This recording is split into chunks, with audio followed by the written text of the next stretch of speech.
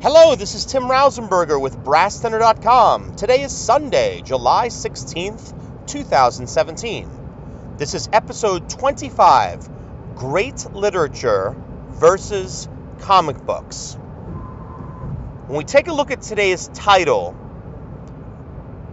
most people are going to get the gist of what this episode is going to be about. But I want to give a quick preface about comic books before I go on. I think comic books are fantastic for so many different reasons. I am a very, very big collector of lots of different items. When I was younger, I collected baseball cards, and I still do, certainly not to the degree that I used to. But I understand the value of certain comic books that are out there. I also appreciate the artwork, the entertainment that's associated with it, and appreciating comic books in some ways as being their own art form. The purpose of today's episode is to put the written material, that is the dialogue of the comics, in relation to great literature. And what I mean by that is great literary works. So I in no means mean any disrespect to anyone who enjoys comic books or any other types of things relating to collectibles or things of that nature. Many years ago, I attended a music education conference in which a internationally renowned composer and conductor presented a fantastic clinic with a name that was a little bit different than my title, but it was along the same lines. And during the clinic, he discussed the importance of doing great repertoire, great literature with your music ensembles. And he went through an entire list of recommended pieces, why they work, why they are so important to do. But it's one thing to hear this from someone. It's quite another to be able to hear it from an educator who's been doing this for a long time, and to be able to share their experiences, which is what I want to do with you today. After 20 years of teaching,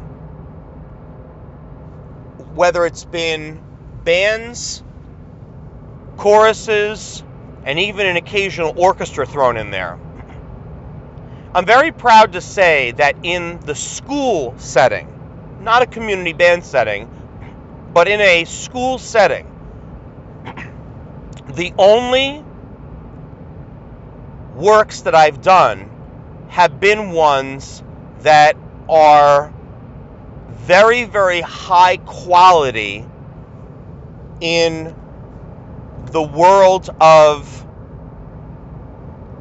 academia, in the world of band and choral literature for students. And there's nothing wrong with stuff that's from the mainstream, by any means, if you can find something that actually works. And to be perfectly blunt, I really haven't found much of anything that really works. I'll give you a few examples. Let's take Lord of the Rings. Now, Lord of the Rings, of course, was a fabulous read for people years ago. Then we got the remarkable Symphony No. 1, Lord of the Rings, by Johann de May, where he brilliantly scores the music to tell the story in 5 different movements. And I remember one of the earliest performances of that piece when it had come out. I remember actually hearing a college orchestra. It was actually the Pennsylvania All-State College Orchestra, or it may have been the Pennsylvania All-State College Band. And they had played his Symphony No. 1, and I was blown away, and it made me want to read the book. And then the Lord of the Rings movies came out, and the music was entirely different because it was a totally different composer, which is fine. But the thing about the music from the movies, and this invariably happens, it always happens in the band world and in the chorus world. Arrangers will then take this popular stuff, this mainstream material, and they'll come out with their own arrangements for children. And the Lord of the Rings arrangements came out, and to be blunt, none of them were really anywhere near the quality of the original. And when that's the case, I don't think you're doing the music any justice by performing it in the school. To come up with the argument, well, you're exposing the kids to the music, are you? Are you really? Because if your argument is that you're exposing them to the music, chances are that at the time when Lord of the Rings came out, everybody was exposed to it. At that time when those movies were coming out, they were big. Just like the Harry Potter movies. Very, very big box office draws. The Star Wars movies. But the arrangements that would come out with these incredible films, I don't know. I've never been a huge fan. And I've gone to concerts before. I went to a concert, only about 3 or 4 months ago. And I listened to a high school band, play an arrangement of Star Wars music. And it wasn't good. It wasn't even so much that the arrangement wasn't good, but the performance wasn't good either. And now you're having the students perform, and an audience that knows what the music sounds like already, and they're hearing wrong notes. And yes, okay, you can say, well, that's the director's fault. They shouldn't have picked out something that was so challenging. And I get that. But going back and looking at the way that the music was arranged, I don't think it was very good to begin with. And there's a reason why that music is much better suited for orchestra. And if you have a high school orchestra, I guess they can handle that music. Go for it. But here's what's interesting, and this is what I wanted to share with you as an educator of 20 years. It was not until this school year that I actually attempted to do any music of any kind that was mainstream.